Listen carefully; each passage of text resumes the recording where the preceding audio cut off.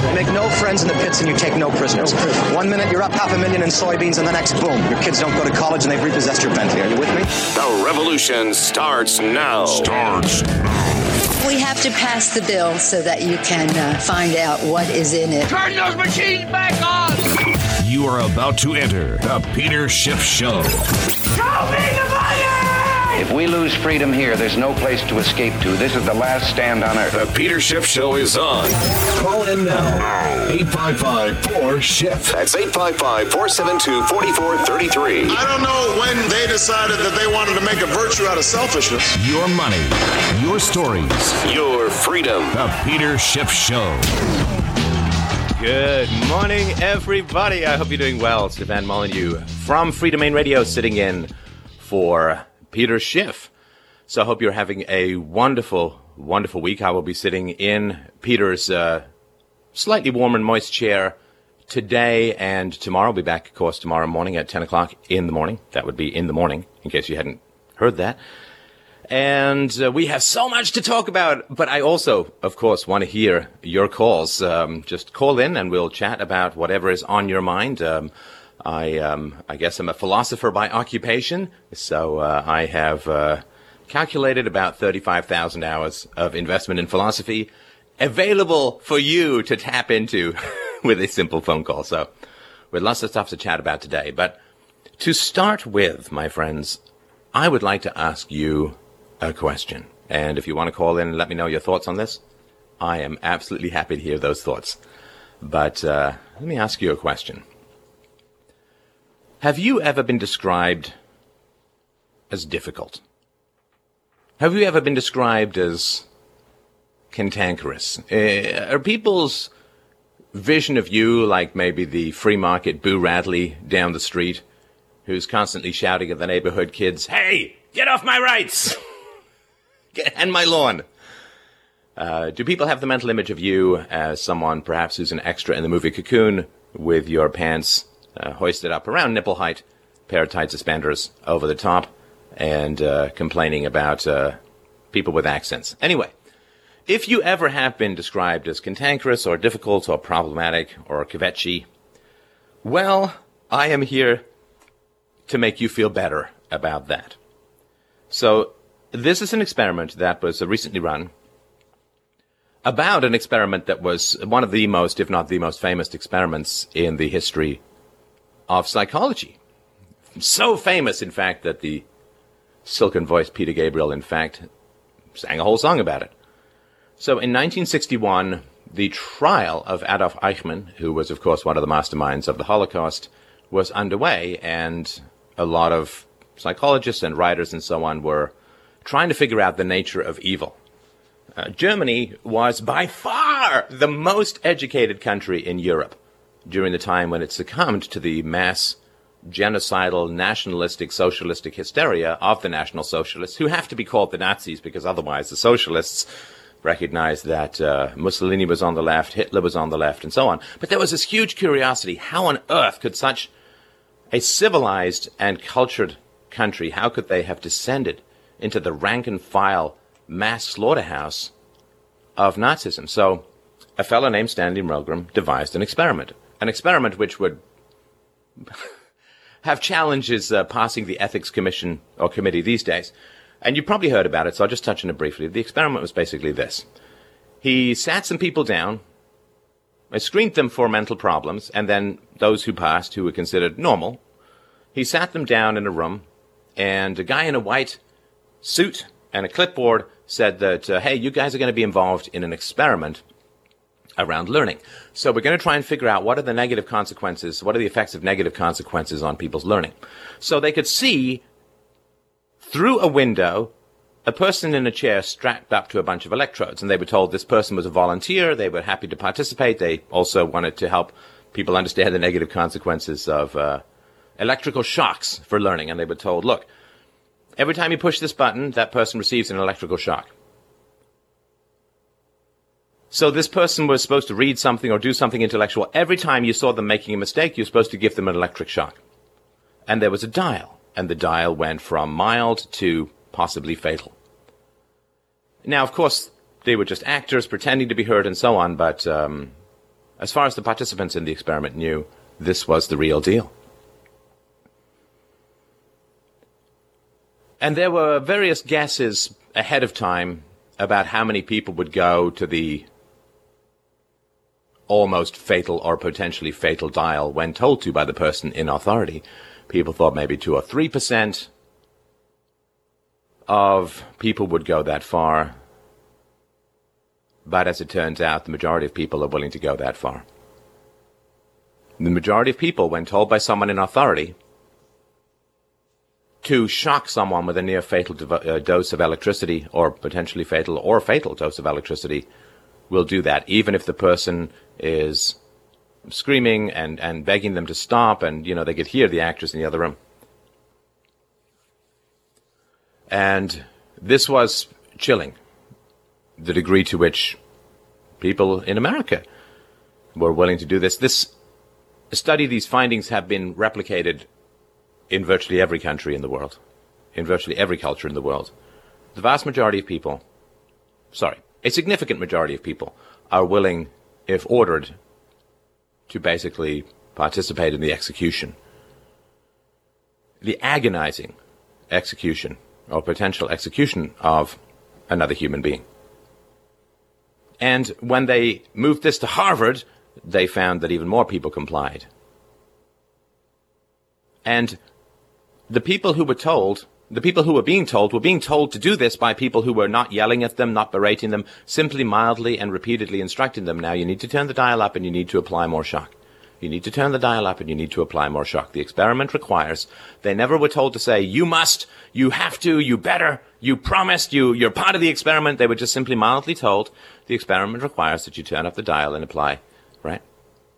And people completely abandoned their conscience. They completely abandoned their conscience to participate in a potential murder. Now, I'm sure a lot of the people felt conflicted, and a lot of the people were very upset. A lot of the people, of course, when they found out what was going on, were shocked. But, of course, a lot of people would doubtless have thought, well, I mean, if it was really horrible, they wouldn't be allowing this experiment to occur. In other words, they ceded their own integrity and moral authority to someone else, to a structure, to an institution. It's Harvard. They wouldn't let me kill someone at Harvard, would they? And the degree to which people can extract with a psychological apple core and project their conscience into an authority figure, into someone else, when it's just a guy in a lab coat, imagine how much further it is, how much more people can abstract and project their moral conscience onto an institution or a structure like the state, like the army.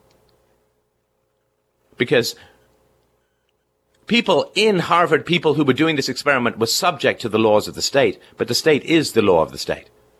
The state is the law of the land. So when you have a state, you have a giant vacuum of conscience that people are willing to defer to that entity, to that agency, and do what it says. To the tune of 250 million people murdered by governments just in the 20th century alone. So I'm going to tell you the antidote. And I'm pretty much guessing as a listener you have this antidote. So right back, 855-4SHIFT, give me a call. I will tell you the antidote to conformity and save you from collusion with evil. This is Van Molyneux for the Peter Schiff Show. We'll be right back.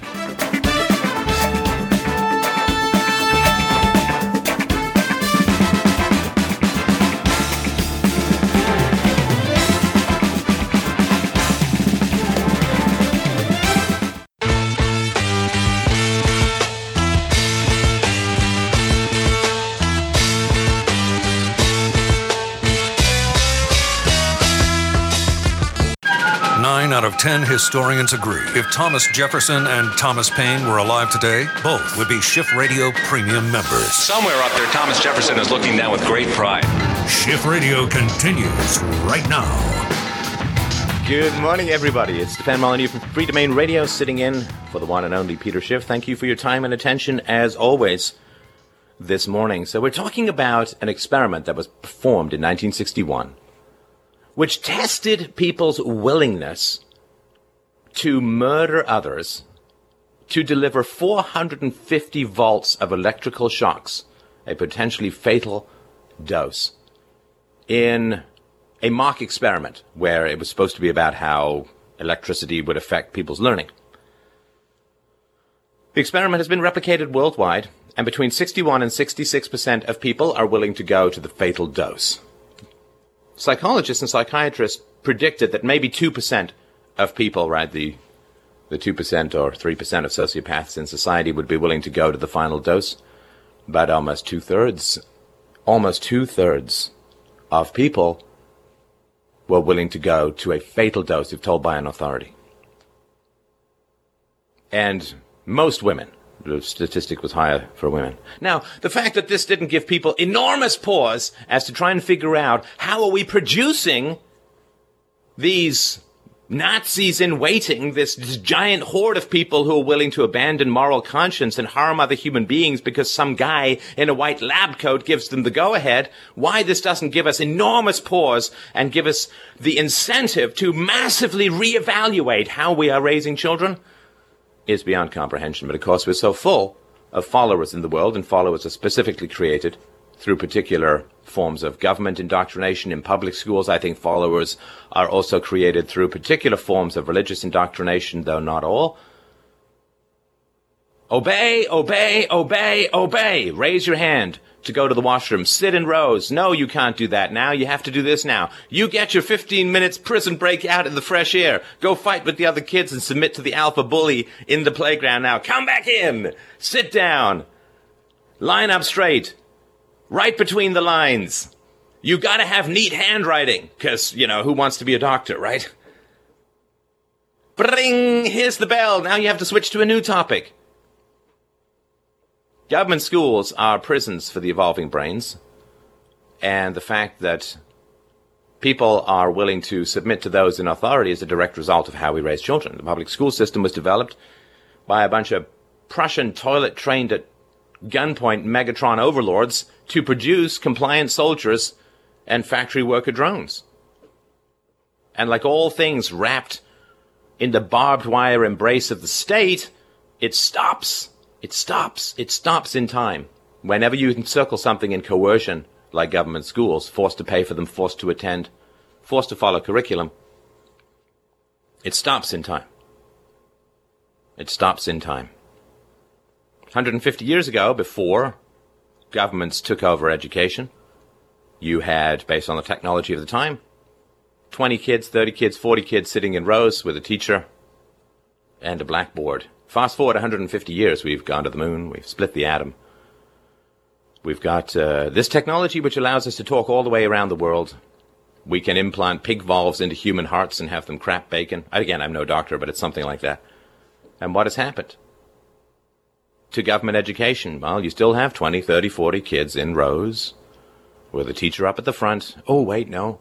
Let's give credit where credit is due. It's not a blackboard in some cases anymore. Oh, yeah.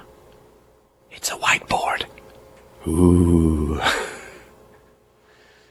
Multicolors. So, the vast majority of people around you, if you're in a room with 30 people, 20 of them will administer near fatal or fatal electrical shocks if told to by an authority figure to a human being they know has done no wrong. But there is one antidote to this. A new Milgram-like experiment published this month in the Journal of Personality has taken Milgram's experiment to the next level, trying to understand what kinds of people are more or less willing to obey these kinds of murderous orders. So the researchers ran the experiment, but what they did was they studied people's personality for 8 months beforehand. What did they find? Well, they found that people like you and me, who think against the grain, who swim against the current, who question the dominant ideologies of the culture, we come surprisingly equipped not just with dinner party stopping inconvenient thoughts, but life-saving non-compliance capacities.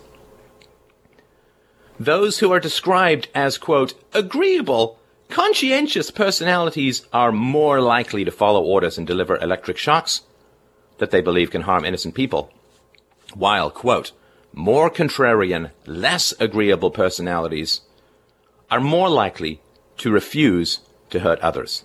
So for an 8-month period, researchers interviewed study participants to gauge their social personality as well as their personal history and political leanings. When they matched this data to the participants' behavior during the experiment, a distinct pattern emerged. People who were normally friendly followed orders because they didn't want to upset others, while those who were described as unfriendly stuck up for themselves. So the writer wrote, the irony is that a personality disposition normally seen as antisocial, disagreeableness, may actually be linked to pro-social behavior. Isn't that amazing? Non-compliance with society is compliance with conscience. It is no mark of mental health to be well adjusted to a profoundly sick society. The writer goes on to say, this connection seems to arise from a willingness to sacrifice one's popularity, to act in a moral and just way towards other people, or animals, or the environment at large. Popularity in the end may be more a sign of social graces and perhaps a desire to fit in than any kind of moral superiority. The most chilling condemnation of a child's personality is the sentence, gets on well with others. Well-groomed for cog-like participation in a fascist human disassembly machine. Just horrendous. Now, does this cause the psychological profession to reevaluate their DSM-5 now, I think it is? The categorization of mental illness. Oppositional, defiant disorder, does not listen well to authority, does not fall in line, wears red when they're supposed to be wearing blue, raises their hand when no hand raising is allowed, antisocial, bad. Well, these people who go against the grain, these people who think for themselves, these people labeled by society as disagreeable, problematic, oppositional, antisocial. Well, I tell you what, people, if your society is willingness to kill when pointed at and told to, I am thrilled, honored, and delighted to be non-compliant and to be antisocial. These people that are called antisocial and difficult and problematic and cantankerous, oppositional, unfriendly, the worst, the mark of the beast, he's unfriendly. Well, these are the people who are going to save your life. These are the people who are going to fight the powers that be and resist the growing fascism in the West, resist the growing totalitarianism in the West, resist the growing state power. State has grown 20 times in 100 years. These people you call antisocial, these people you call cantankerous, people like you and me, dear listener, we are going to save the world. We won't get any thanks, but we will get moral pride. We'll be right back after the break and talk to the fine listener, Stefan Molyneux, for the Peter Schiff Show. And I just don't belong. No, I don't. I'm just a no-class beat-down fool, and I will always be that way. I might as well enjoy my life and watch this. We now return to the Peter Schiff Show. Call in now, 855-4-SCHIFF. That's 855-472-4433. Rebel Radio, the Peter Schiff Show. Good morning, ladies, gentlemen, and those who mysteriously tick the box other. Welcome back to the Peter Schiff Show. I'm Stefan Molyneux. I am sitting in for Peter Schiff and looking forward to your calls. Seriously. Bounce a few questions off my giant chatty forehead, and let's talk about that which is important, meaningful, deep, and true in your life. 855-472-4433. Ashley, darling, are you on the line with me this morning? I sure am. How are you, Steph? I'm very well. How are you doing? I'm pretty good. I had a question for you. I have been seeing a major influx of a certain parenting technique, and I wanted to get your input. My question is, what are your thoughts on parents who use public humiliation to discipline their children? You mean the parents who put their kids in the median of a highway and say, I flunked algebra, throw eggs at me, or something like that? Yeah, or one I had seen today, a mother is shouting at her daughter as she's taking her to school, like, oh, this is what happens when you're bad. Your mother has to take you to school, just publicly humiliating them. Yeah, it's sort of like when I was a kid, there was the dunce cap. I don't know how old you are. You sound closer to the crib than me. It's actually the Brave. Oh, okay. Okay, great. So do you want to put more input in? Because I can feel a lava bubbling of ranting arising from near my bowels. But I don't, if you have more to sort of say, or what do you think of it? Because I don't want to interrupt your excellent question with my rant. Well, I had seen these videos posted on my YouTube, on my Facebook feed, and I commented on it saying I found it completely disturbing, unhealthy, and downright abusive. And I was attacked for these views, saying, "Oh, well, it worked, and my parents did it to me," and so that was really my only input. I just wanted to hear what your thoughts were about the matter. Well, get comfortable, because I do have a few thoughts on the issue. All righty. There is an absolutely brain-meltingly astonishing arrogance in society, wherein a completely messed up adult universe has the temerity to look at children fresh out of the womb, innocent, curious, ethical, empathetic children fresh out of the womb, who cannot conform or will not conform or have problems with a highly dysfunctional adult society. And we have this astounding arrogance to say to these children, you done be broken, you done need to be fixed right there. What's the matter with you? You all don't like going to school? But you sit in rows. You can't pee. There are metal detectors and stabby other children and crazy children and teachers who are just sitting there gathering dust waiting for their pension. Well, you don't want to go to school. It's dull. You got to get up early when you don't want to as a teenager. Why wouldn't you want to go to school? What's the matter with you? Oh, and also I wanted to mention, too, we done buried you in a couple of $100,000 worth of national debt when you're born. Because, we need to bribe people to get votes in the here and now. We can only print so much money, so we used your brain, blood, and future as collateral to borrow a whole bunch of money from foreign bankers. Basically sell you an indentured servitude. Nothing wrong with that. Wow, don't you like society? It's beautiful. It's wonderful. It's magical. Oh, by the way, you're going to hell. The idea, and I could literally do that for 2 days until a bunch of genuinely and appropriately outraged Southern people attack me for making fun of their accent. But trust me, I'm not competent enough to even do a good Southern accent. There is something fundamentally wrong with society. There are many things fundamentally wrong with society.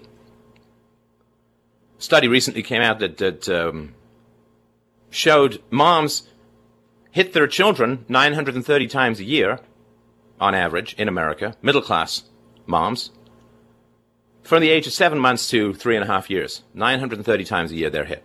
Hit! 18 times a week. Smack, smack, smack, smack, smack! I mean, basically, this isn't parenting, this is whack-a-mole. The schools are terrible. The content of the curriculum is brain-rottingly unimportant. You can slay people with a knife, or you can just slowly collapse their lungs with trivia. And that's what we do with children. We hit them, we terrify them, we use them as political pawns. Their economic futures are sold off to buy votes in the here and now. And then we, as a society, after hitting them and selling them off at auction in international money markets, burying them in national debt and $180 trillion of unfunded liabilities, we say to these children, you're broken, and we need to fix you. That is absolutely monstrous. Children are like the sculpture of society. If I'm a sculptor and I spend a couple of years making a sculpture and that sculpture turns out to be, let's say, ugly, do I then put that sculpture on a street corner with a big sign around its neck saying, I'm ugly, it's my fault? That would be the actions of a crazy person. We sculpt our children. We interact with our children. We build the psyches of our children. 90% of a child's mind develops with reference to external influences over the first 5 years of life. Doesn't mean everything's fixed, but that's what the science says. Strangely enough, Muslim kids tend to adapt to Islam. Christian kids tend to adapt to Christianity. Left-wing kids tend to adapt to left-wing kids. Jewish kids often grow up to be Jewish. They adapt to their environment. And for parents to say, I am going to shame my child for non-compliance, for badness, for wrongness. Well, you are the parent. You are the sculptor. You created the sculpture. Only a crazy person attacks a sculpture for being ugly when they themselves created that sculpture. Shame, humiliation. We have so much to apologize to children for. Sorry about the environment. Sorry about the terrible political system. Sorry about the national debt. Sorry about the crappy schools. But it's really important to buy votes from public school teachers rather than actually invest in a quality education for our offspring. Sorry that school ends at 3 or 3:30 and your parents don't get home till 6. Sorry about that. But, public sector unions give a lot of money to politicians. You can't change that. Sorry about the summers off where you're so bored. You'll go mental. But, teachers like summers off. And a lot of those teachers have kids themselves. It's not really that convenient. Sorry. We have so much to apologize for. The idea that we would then shame children for not complying to a genuinely insane society is how we know the society is genuinely insane. Hey, kids, you should conform to a society that produces 2/3 of people willing to be mass murderers if told to by someone in authority. Isn't that a great selling point? Join the mindless, faceless horde who will kill on command. Yay! What a great sales brochure we have for our children. Join the system that buries you in $250,000 of debt before you were even born. How don't we have the moral authority to shame children because we're so great and so right in our society? We have a president who writes his own laws. We have undeclared wars. Hundreds of thousands of Iraqis are killed because a bunch of Saudis hijacked some planes. What did we do, miss? It's not that far. America spent more than 10 years in Iraq. And now it's sliding into the sectarian hellscape of warring tribalism that was inevitable from the beginning. All the blood and treasure, all the lives, the radioactive dust, the destroyed genetics of the Iraqi population as a result of the use of semi-radioactive weapons. We have so much to apologize to our children for, that the idea that we as a society have the right to shame them for non-compliance and non-obedience is deranged. But collectively, we have that responsibility. Individually, for parents to shame their children. If your child is doing the wrong stuff, as a parent, you need to look in the mirror. Were you there for the child when the child was born? Did you have a pretty stress-free pregnancy? Did you breastfeed your child for the recommended 18 months to help build their brains and immune system? Did you keep them home? Did you allow a pair bond? Did you give them lots of eye contact and skin contact and all the stuff which helps build mirror neurons, empathy, and sympathy within the child's brain? Did you put aside your own material ambitions and personal ambitions to actually be there and care for your child? If your child grows up not respecting you, did you earn that respect? But no, as a society, we think somehow that we just deserve respect from children because we're bigger. What nonsense. Any rational society must humble itself towards the experience of children and have the humility to say, maybe the kids aren't just all right, but fundamentally right about their skepticism of the political hellscape and financial Armageddon zone that they're born into. Let's listen to their skepticism, because the only people who should be ashamed in a crazy world are the parents, are the adults.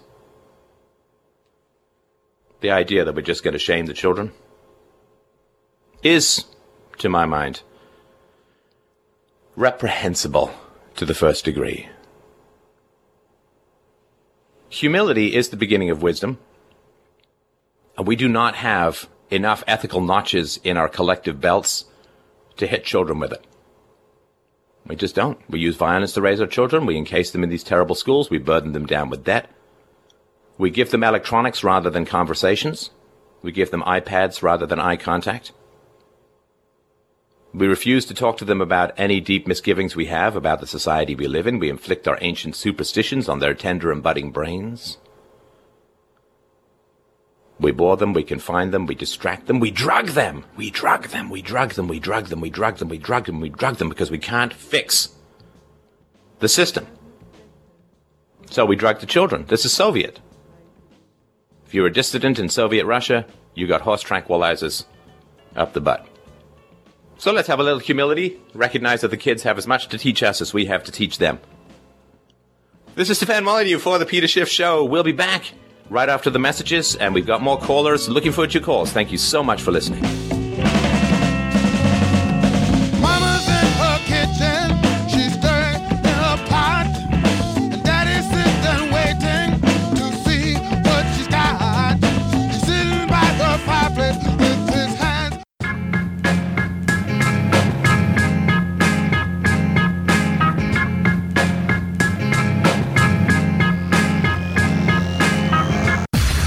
To President Obama, Madam Pelosi, and all of the socialist econ professors across America, we're sorry. We're sorry. Peter Schiff is back on the air. Good morning, everybody. It's Stefan Molyneux from Free Domain Radio, sitting in for Peter Schiff. You can catch more of my show at youtube.com/freedomainradio. And after having dealt with fascist overcompliance in psychological studies and the deep bended knee respect and humiliation that we as adults should bring to our children, whose world we are granting such a mess in the inheritance of, we now turn to the always easy to chat about topic of immigration. Gino, are you on the line? Yes, I am. What's on your mind, my brother? Well, I started reading up and talking to my brother, my little brother, about this, about how President Obama is letting all those illegal immigrant children into the United States. And I kind of want to see your view and get a better understanding of how it's going to affect America in the long run, and how it's really going to, destabilize the country even more than it is. I guess it's just a simple question. I'm a little nervous, excuse me. Big fan of yours. Just want to hear your view on that, please. Well, what are your thoughts about it, just before we dive into mine? I don't want to be a springboard to rant for every caller. What are your thoughts about it? Well, I like hearing your rant. That's why I'm a fan. But okay, do you want me to just rant, or do you want to give me your thoughts? I'll rather just hear you. That's why I called in. I'm a big fan, and I'm just nervous. I'm just going to sound like an idiot. All right. Well, listen, let me sound like the idiot then. If one of us has to take the eye bullet, let it be me.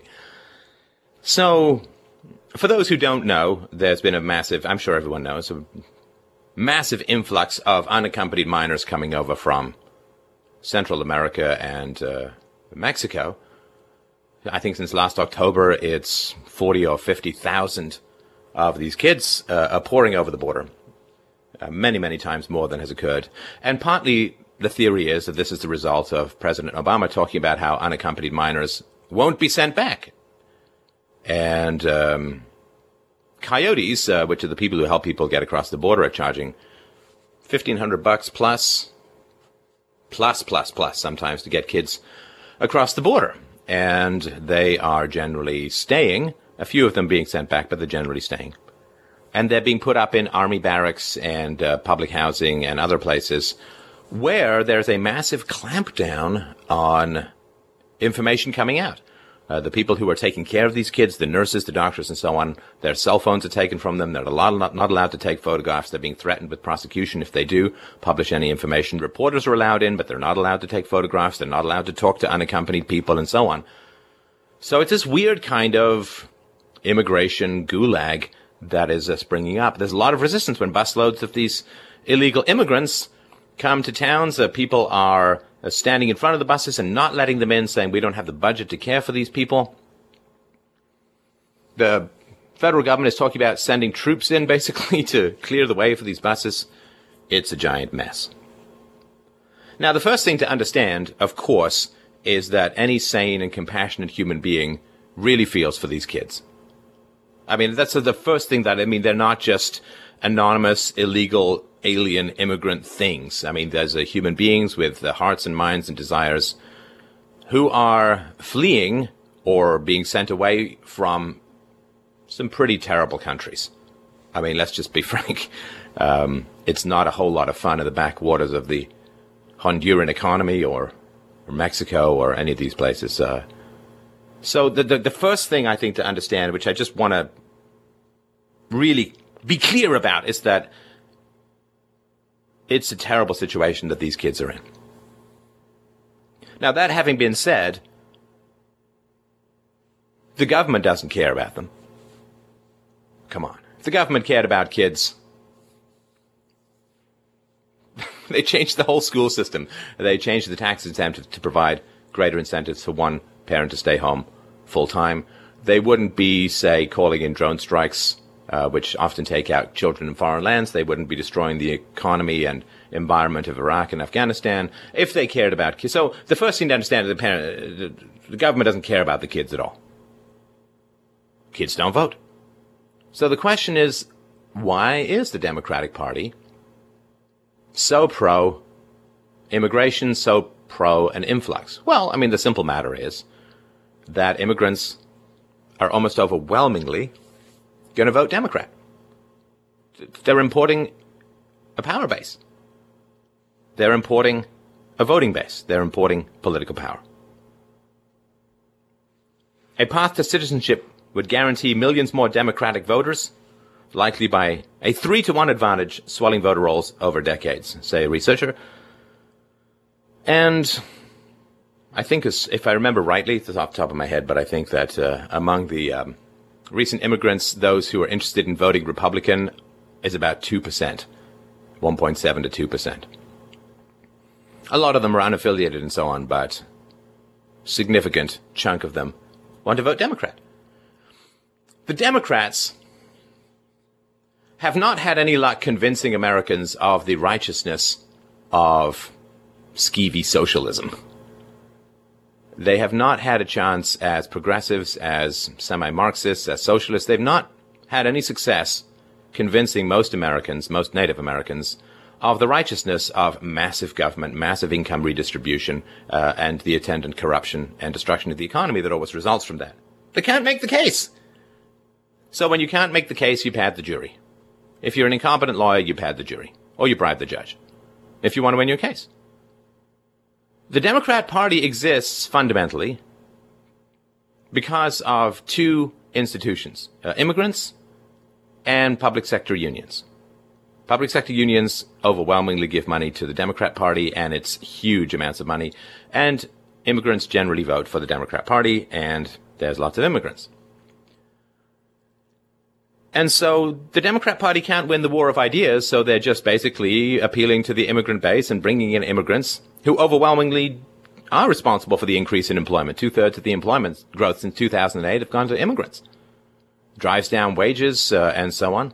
And it's more complex than that. But fundamentally, the important thing to understand is it's not a battle over the souls of the innocent children who are being swept across the border.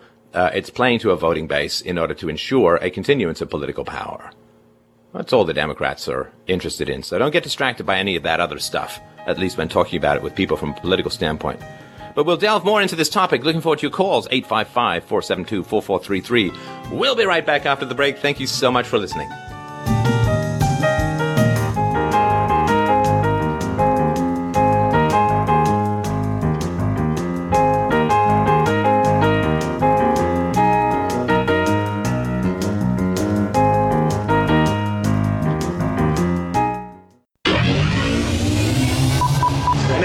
In the pits and you take no prisoners. 1 minute you're up 500,000 in soybeans and the next, boom, your kids don't go to college and they've repossessed your Bentley. Are you with me?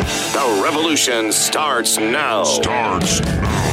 We have to pass the bill so that you can find out what is in it. Turn those machines back on! You are about to enter the Peter Schiff Show. Show me the money! If we lose freedom here, there's no place to escape to. This is the last stand on Earth. The Peter Schiff Show is on. Call in now. 855-4-SCHIFF. That's 855-472-4433. I don't know when they decided that they wanted to make a virtue out of selfishness. Your money, your stories, your freedom. The Peter Schiff Show. Oh, good morning, everybody. It's Stefan Molyneux from Freedom Main Radio, sitting in for Peter Schiff. I hope you're having a magnificent week. Let's see if we can add to that magnificence a tad, shall we? So, I'm the host of Freedom Main Radio, the largest philosophy show on the web. You can check this out. We can talk a little bit about immigration, and I would like to hear your thoughts on that. So call in 855-472-4433. I'm actually working on a whole big presentation on immigration, so these are mostly formed thoughts that I can abandon at a moment's notice. So still hammering out the final perspectives, but that's going to be up later this week. So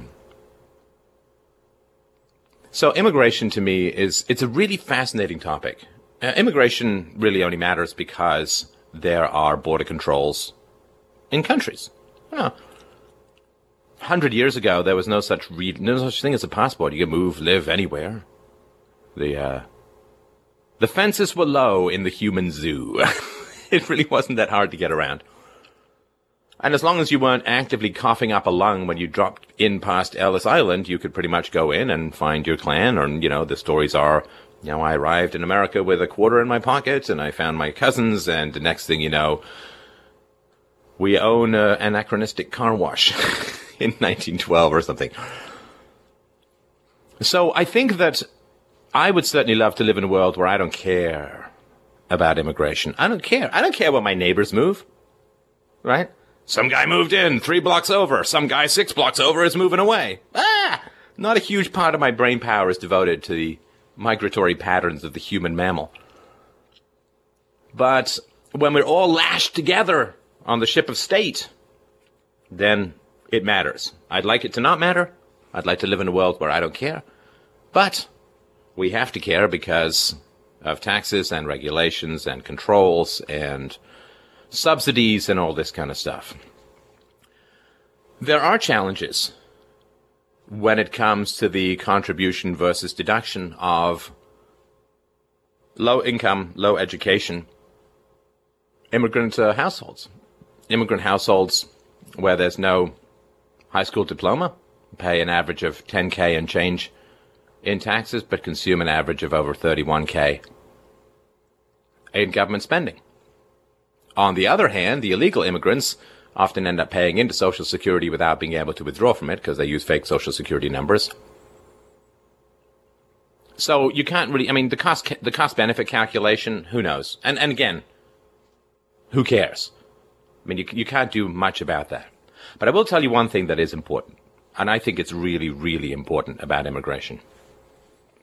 Back in the day, about 100 years ago, 86% of American immigrants came from Europe. This was prior to communism and, of course, the whole Eastern Bloc, so came from Europe. There was somewhat of a quota system. Most of the immigrants came from either England or Ireland or Germany. And so they came from what you could colloquially call the Freedom Club. For about 2,500 years, Western European Mediterranean culture has been fighting the state. The fruits of that multi-millennia labor were planted and grew in America in the late 18th century, when it was founded as a result of the Age of Reason, the Enlightenment, the Renaissance recoiling from the horrors of the Dark Ages, the separation of church and state, small government, minimum government, maximum freedom, the pursuit of happiness, not the guarantee of happiness, and a visceral anti-monarchy and anti-aristocracy muscle. And the muscle that goes against big government, powerful government, a government big enough to promise you your heart's desire and take away your arm's freedom. This battle has been fought for dozens of generations by Western thinkers. This battle has not been fought really in many other cultures to speak of. Now, you show me the Adam Smith, the Socrates, the Ricardo in, say, Pakistan, and you've got my attention. You show me the Plato and Aristotle in Africa, you've got my attention. But Western European culture has produced an incredible philosophy and really invented the major boons to mankind.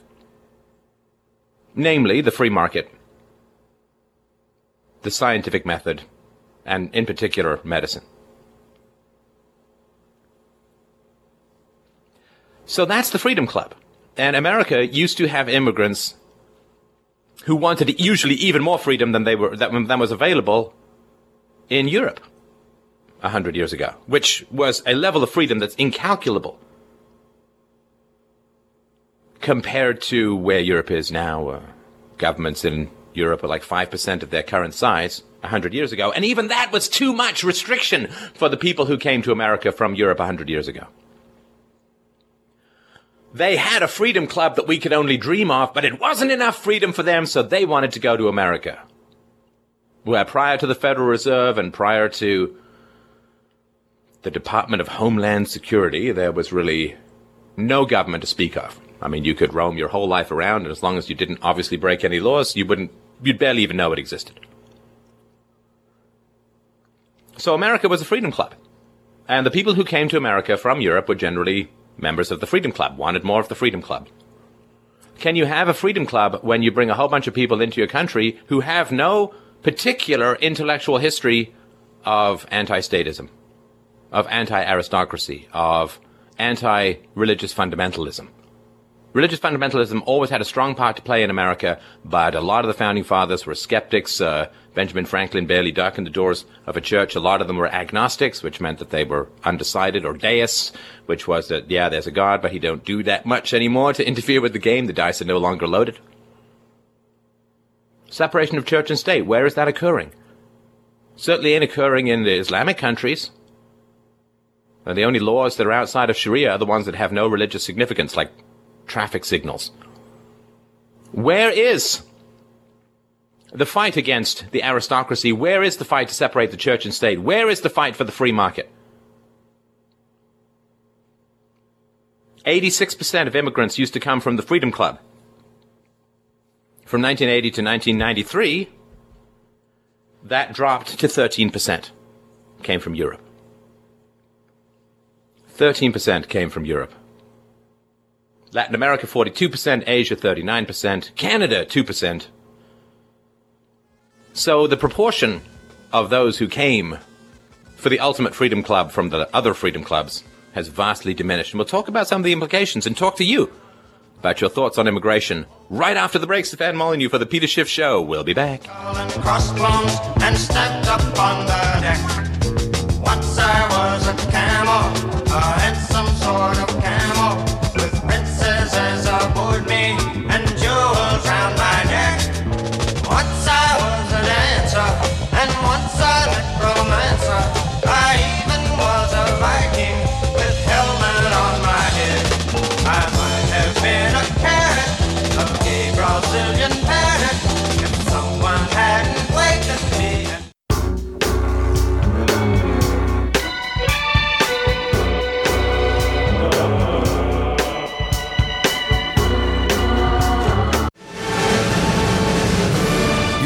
Enrolling in the Peter Schiff School of Advanced Economics. Twice the education of a Harvard MBA. For 1/168,000th the cost.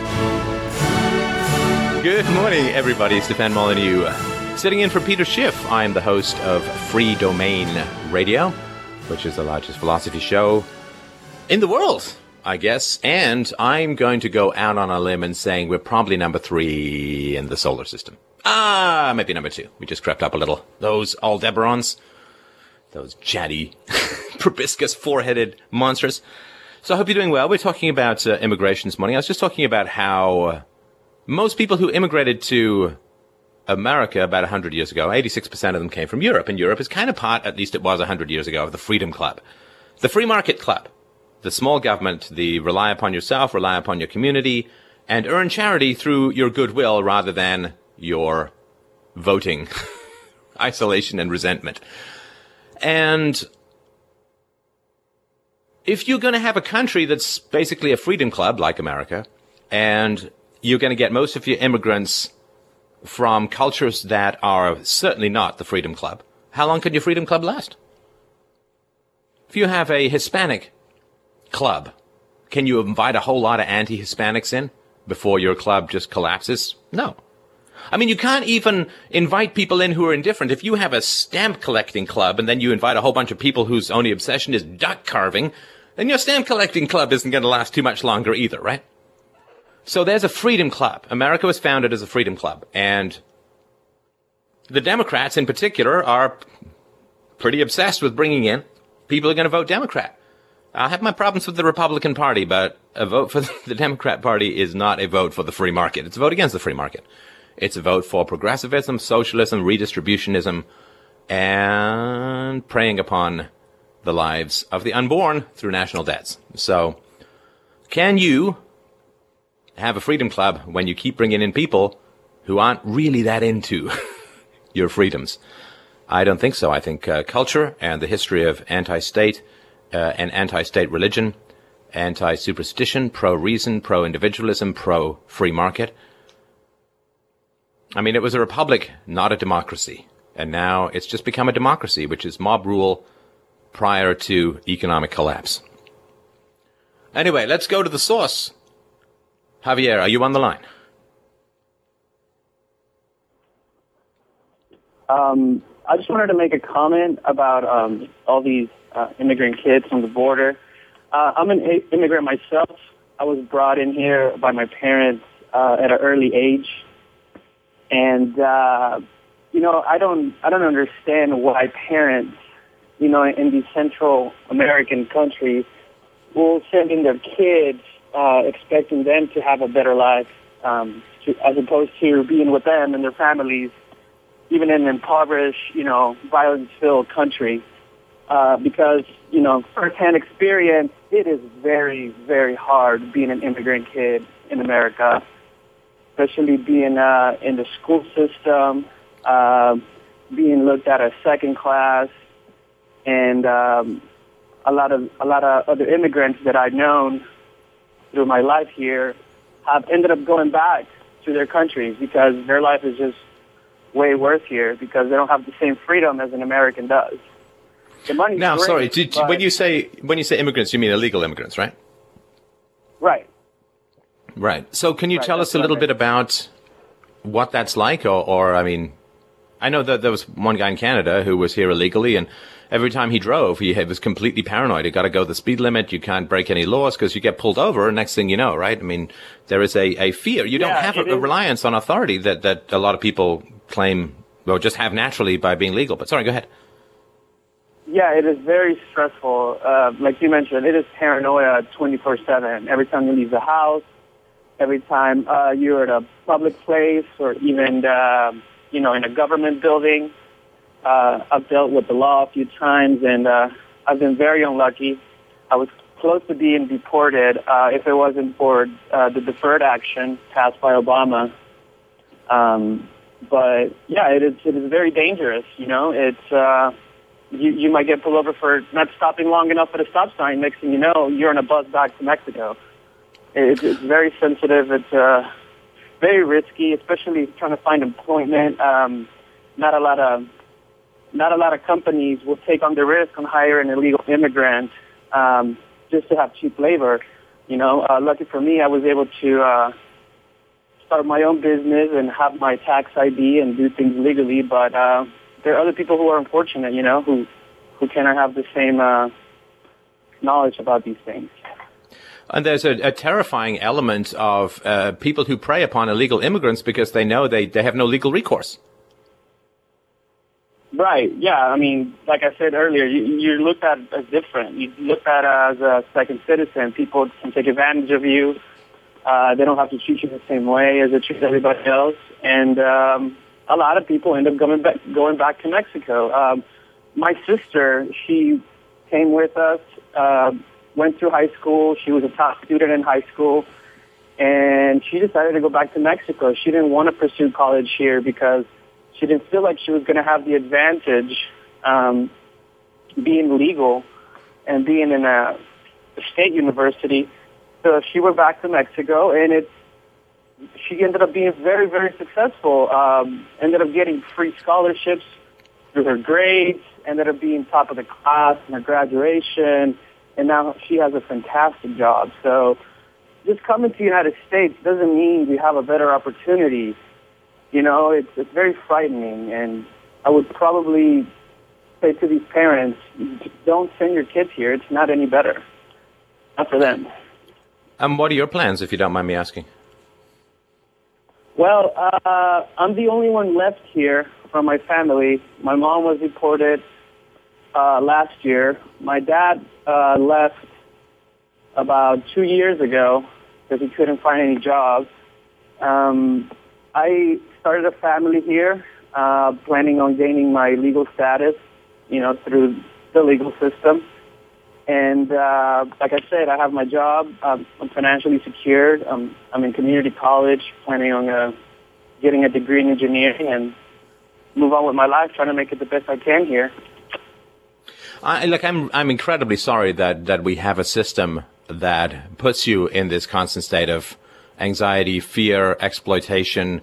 It's strange. I mean, it's like you're walking through a movie set where everyone has a script and you got to improvise, or it's like you just don't live in the same world that everyone else does. And I'm incredibly sorry. I mean, you sound like a smart, ambitious, fine fellow, and I'm incredibly sorry that there is this magical property called citizenship that really should be a birthright for existing on the planet. I'm not I'd like to live in a world where immigration was just called moving.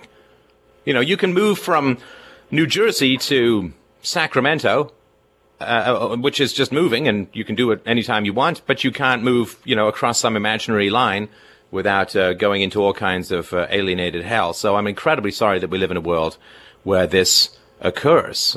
One of the reasons why Central American governments in particular are interested in getting citizens into America is those citizens send enormous amounts of money back to their families. And in Central America, significant portions of some countries' economy is based upon money being sent back from people who've made it into America.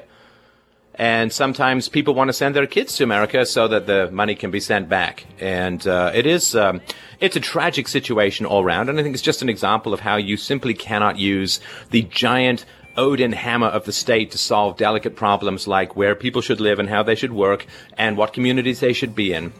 You can solve those problems with the state. We'll talk more about this when we come back from the break. Stefan Molyneux for the Peter Schiff Show. We'll be right back.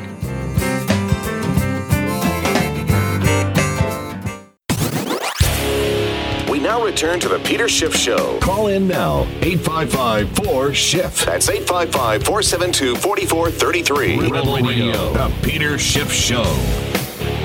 Good morning, everybody. Stefan Molyneux sitting in for Peter Schiff. I hope you're doing well. Thank you so much for spending some time with myself and the fine crew. This morning, we are talking about immigration, and we've got room for a caller. If you'd like to call in, 855-472-4433. Now, I myself am an immigrant. I moved from... I was born in Ireland. And then I grew up in England from shortly after birth to about the age of 11. And then my brother and I, we moved to Canada. Interesting that. In 1977, we moved to Canada. And 1977 was one of these unbelievable whiteout years, like the biggest storms that they'd ever had. So my first impression of Canada was basically, it was just God's frozen fist enclosing itself around your tender little British body. I loved it. And I still live in Canada. And there's lots to recommend the country to you as long as you can leave it in order to get any kinds of quality healthcare that you need. I go to America. A standing policy now to go to America anytime I need any of that kind of stuff because the waiting lists here are, well, healthcare is bred in Soviet Russia. You stand in line and maybe you'll get a few moldy crumbs if you're lucky. but most often you'll just get chronic pain and a casket. But I am a big fan of human mobility. I'm a big fan of moving. You know, one of the great things about allowing people to move from country to country is that countries then have to compete for people, which means that there's a restriction on the amount of terrible laws and licensing and so on that they can implement. Like a third of Americans now require government permission to work. They need a license or something like that. America has more laws than any other country in the world. Oh, it's just such a horrifying tragedy. You know, in the long view, all irrational human hopes turn to ash in your mouth, and the hope of a small government, which was the late 18th century plan of the Founding Fathers. Let's create the smallest government the world has ever known. Now it's the government with the most laws the world has ever known, with the capacity to destroy human life on the planet many times over, with the biggest and most extensive military the world has ever seen. And it is,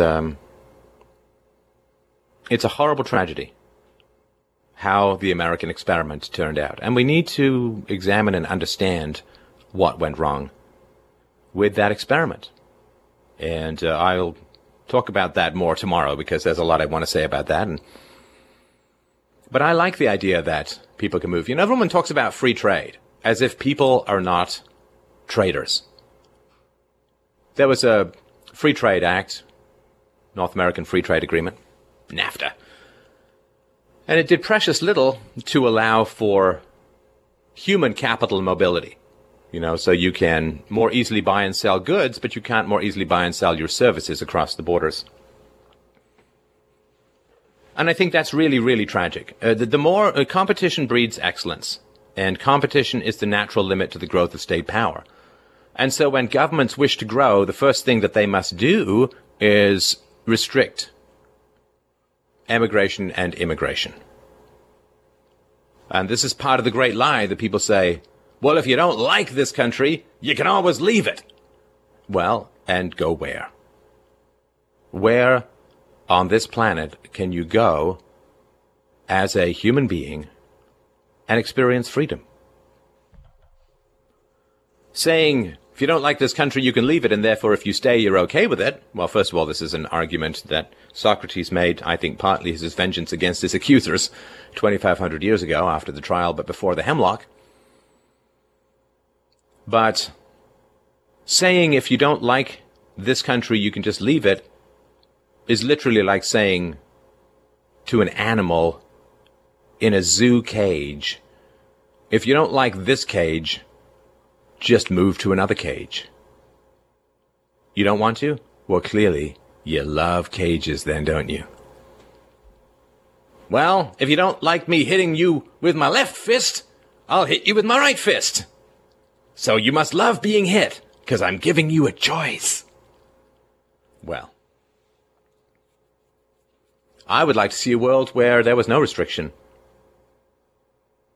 on immigration, on human movement. Why can I move to the north, to Nunavut, to the north of Canada, thousands of miles away from where I live, but not a couple of miles south? Why is this electronic dog collar called citizenship? And the other electronic dog collar called licensing? Because we all know that when you go from Canada to America, the human body completely changes. So how could you possibly be a doctor in Albany, but not Saskatchewan? I mean, people in Saskatchewan, they have 9 heads.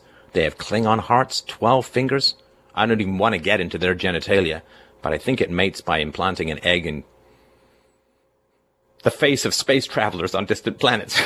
Right? So there's all this madness. We are tethered. We have the electronic dog collars of citizenship and licensing to keep us in place. Because if we can move easily, that provides a check on the growth of government power. So governments don't want that. Oh, governments want to grow in power. Power is an addiction. Power has been shown to be a more potent addiction in terms of brain chemistry than cocaine.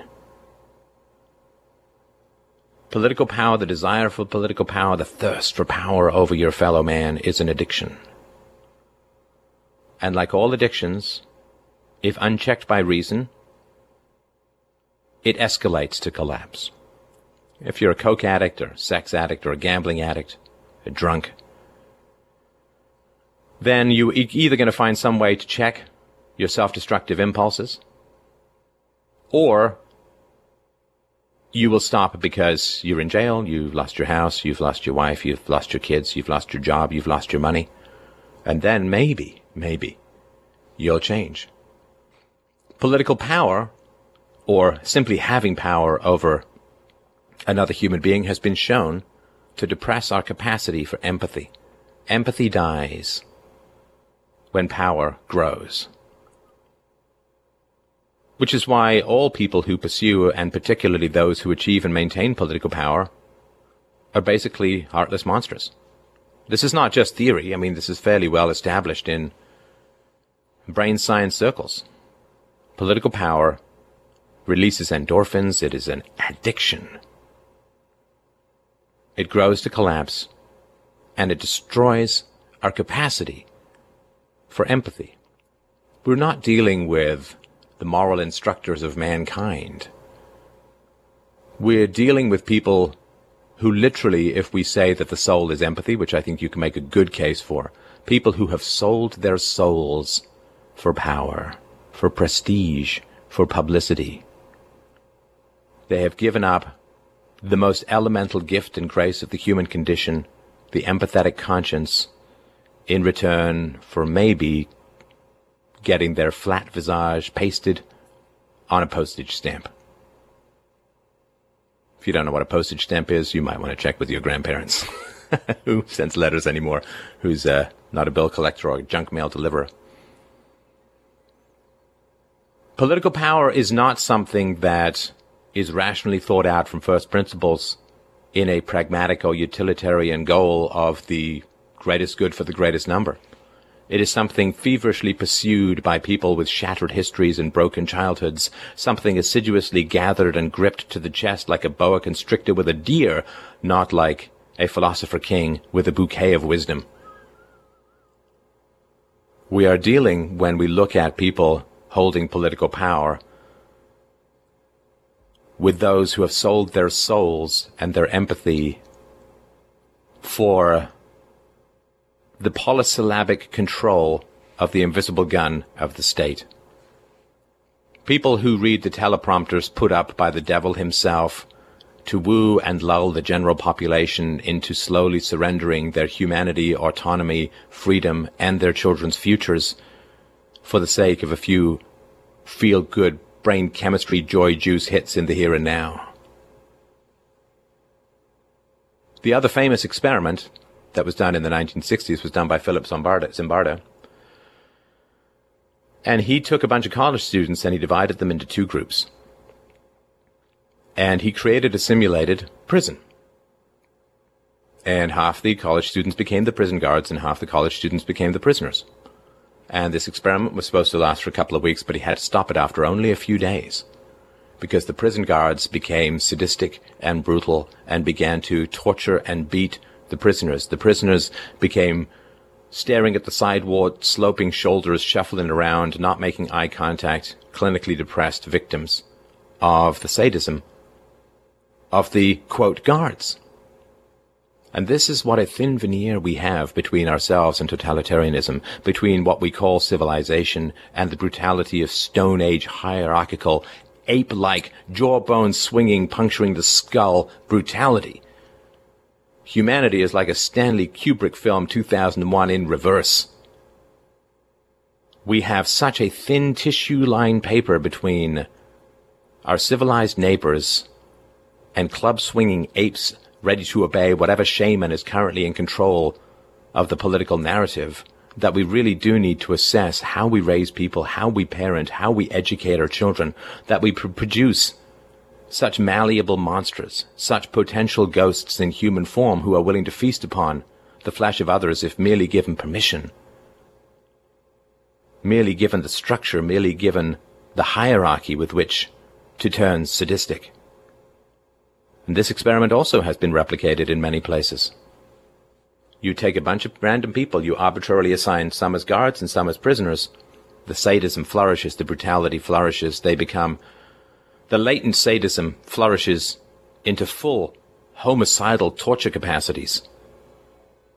And this is why those of us who care for the future of humanity really work hard to make sure that the structures that enable brutality are kept at bay, that the water that flowers the demon seed of human cruelty is kept far away from the human heart in dry and sunny skies. We will be right back after the break. We have a caller. Thank you so much for listening.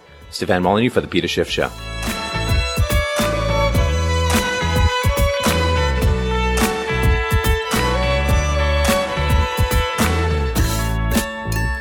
I was slicing up an avocado when you came up behind me with your silent...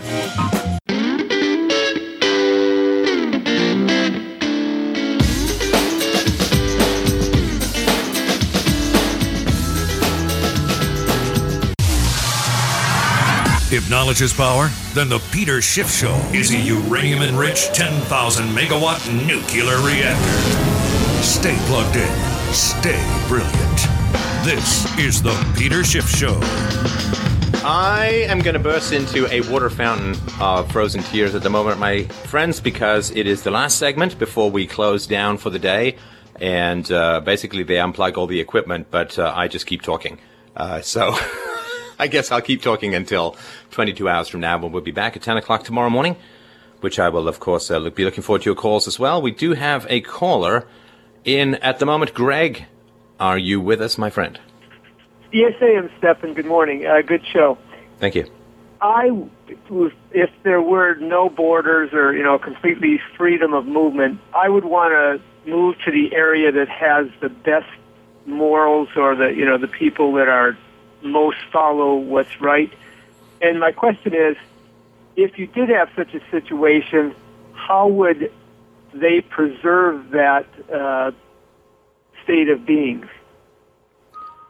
Yeah, it's a fine question, and an important question. Obviously, it's somewhat theoretical. We're still a couple of generations away from what I would call a truly free society, but that doesn't mean we can't lay the groundwork now, the journey of 1,000 miles and all that.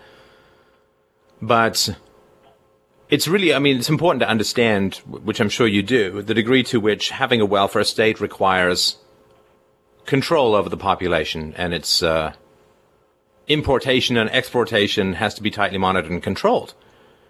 If there was a free society, which would mean that charity would be communal, family-based, community-based, church-based, private, whatever, then if people moved into a country and they couldn't make it for whatever reason, maybe they weren't competent, maybe they weren't hardworking, maybe they just got sick or whatever, right? And they didn't have a charity to support them, then they would move back. Right? Tide goes in, tide goes out, tide goes in, tide goes out. And it wouldn't really matter to us as a whole. I would care about people. I give to charity and I enjoy helping people. But fundamentally, if people don't have their hand in my wallet, I don't care what they do with their hands. The rest they can be doing entirely unholy things to goats, I suppose. But if people don't have their hand in my wallet, I don't care what they're doing the rest of the time. So if you have a more free area, then the people who go to that area are going to be people who want freedom. Right? If you have a Hispanic club, mostly Hispanics are going to want to join it, and they're going to be pro-Hispanic, right? And, the KKK doesn't let a lot of non-racists, I assume, into the organization. So if you have a freedom club in some particular area that's the biggest freedom club, then the people who will move there and stay there will tend to be those who both want and flourish from an environment of freedom. So I'm not sure, again, I don't think you'd have to do a huge amount of work to maintain that kind of situation, because people who want to get something for nothing, and I don't just mean materially that. Charity comes in many, many different forms. If you help out your neighborhood kids, if you have lemonade for them and sit and tell stories and play, then let's say you get sick, the parents are going to come over and help you. There's completely non-financial forms of charitable reciprocity, which is how society used to work before the government came in and started mailing anonymous checks to voters to buy their votes. So if you have a free society, then the people who are going to want to aggregate there tend to be those who value freedom the most, and those who want something for nothing which is really the welfare state, those who want something for nothing are going to find that they are going to be rejected by the people who act in a just and reciprocally charitable manner in that area. So I think it's going to have its own natural parasite repellent in the air, which is freedom. Does that make any sense? Yeah, well, I do have a follow-up question. I understand that side of it, but what about, say, that this area is so moral that people don't have locks on their doors and, kids go out and play wherever, and then let's say a child molester or a thief moves in, and what would that society, how would they deal with that sort of situation and put up such a strong deterrent that type of predator wouldn't even dare go there? Well, I mean, let's just talk about harm against children, and this is something I've been talking about for many years, and the science seems to be catching up with the philosophy, as is so often the case. So if a child is molested in an environment, then that child is going to immediately change, because it's a traumatic and horrible experience to be molested, so the child is going to immediately change. And the parents are going to know, and the parents are going to ask the child what happened, why are you staying in your room, why can't you sleep, why are you crying, why are you so sad, right? So the parents will know.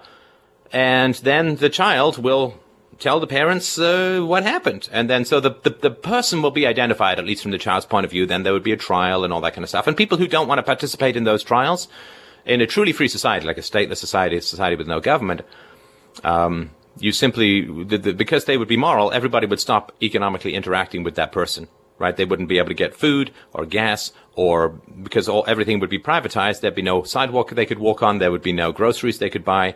They would basically have to either leave the society or submit to the justice within that society. And there are brain scans which can very easily identify child abuse.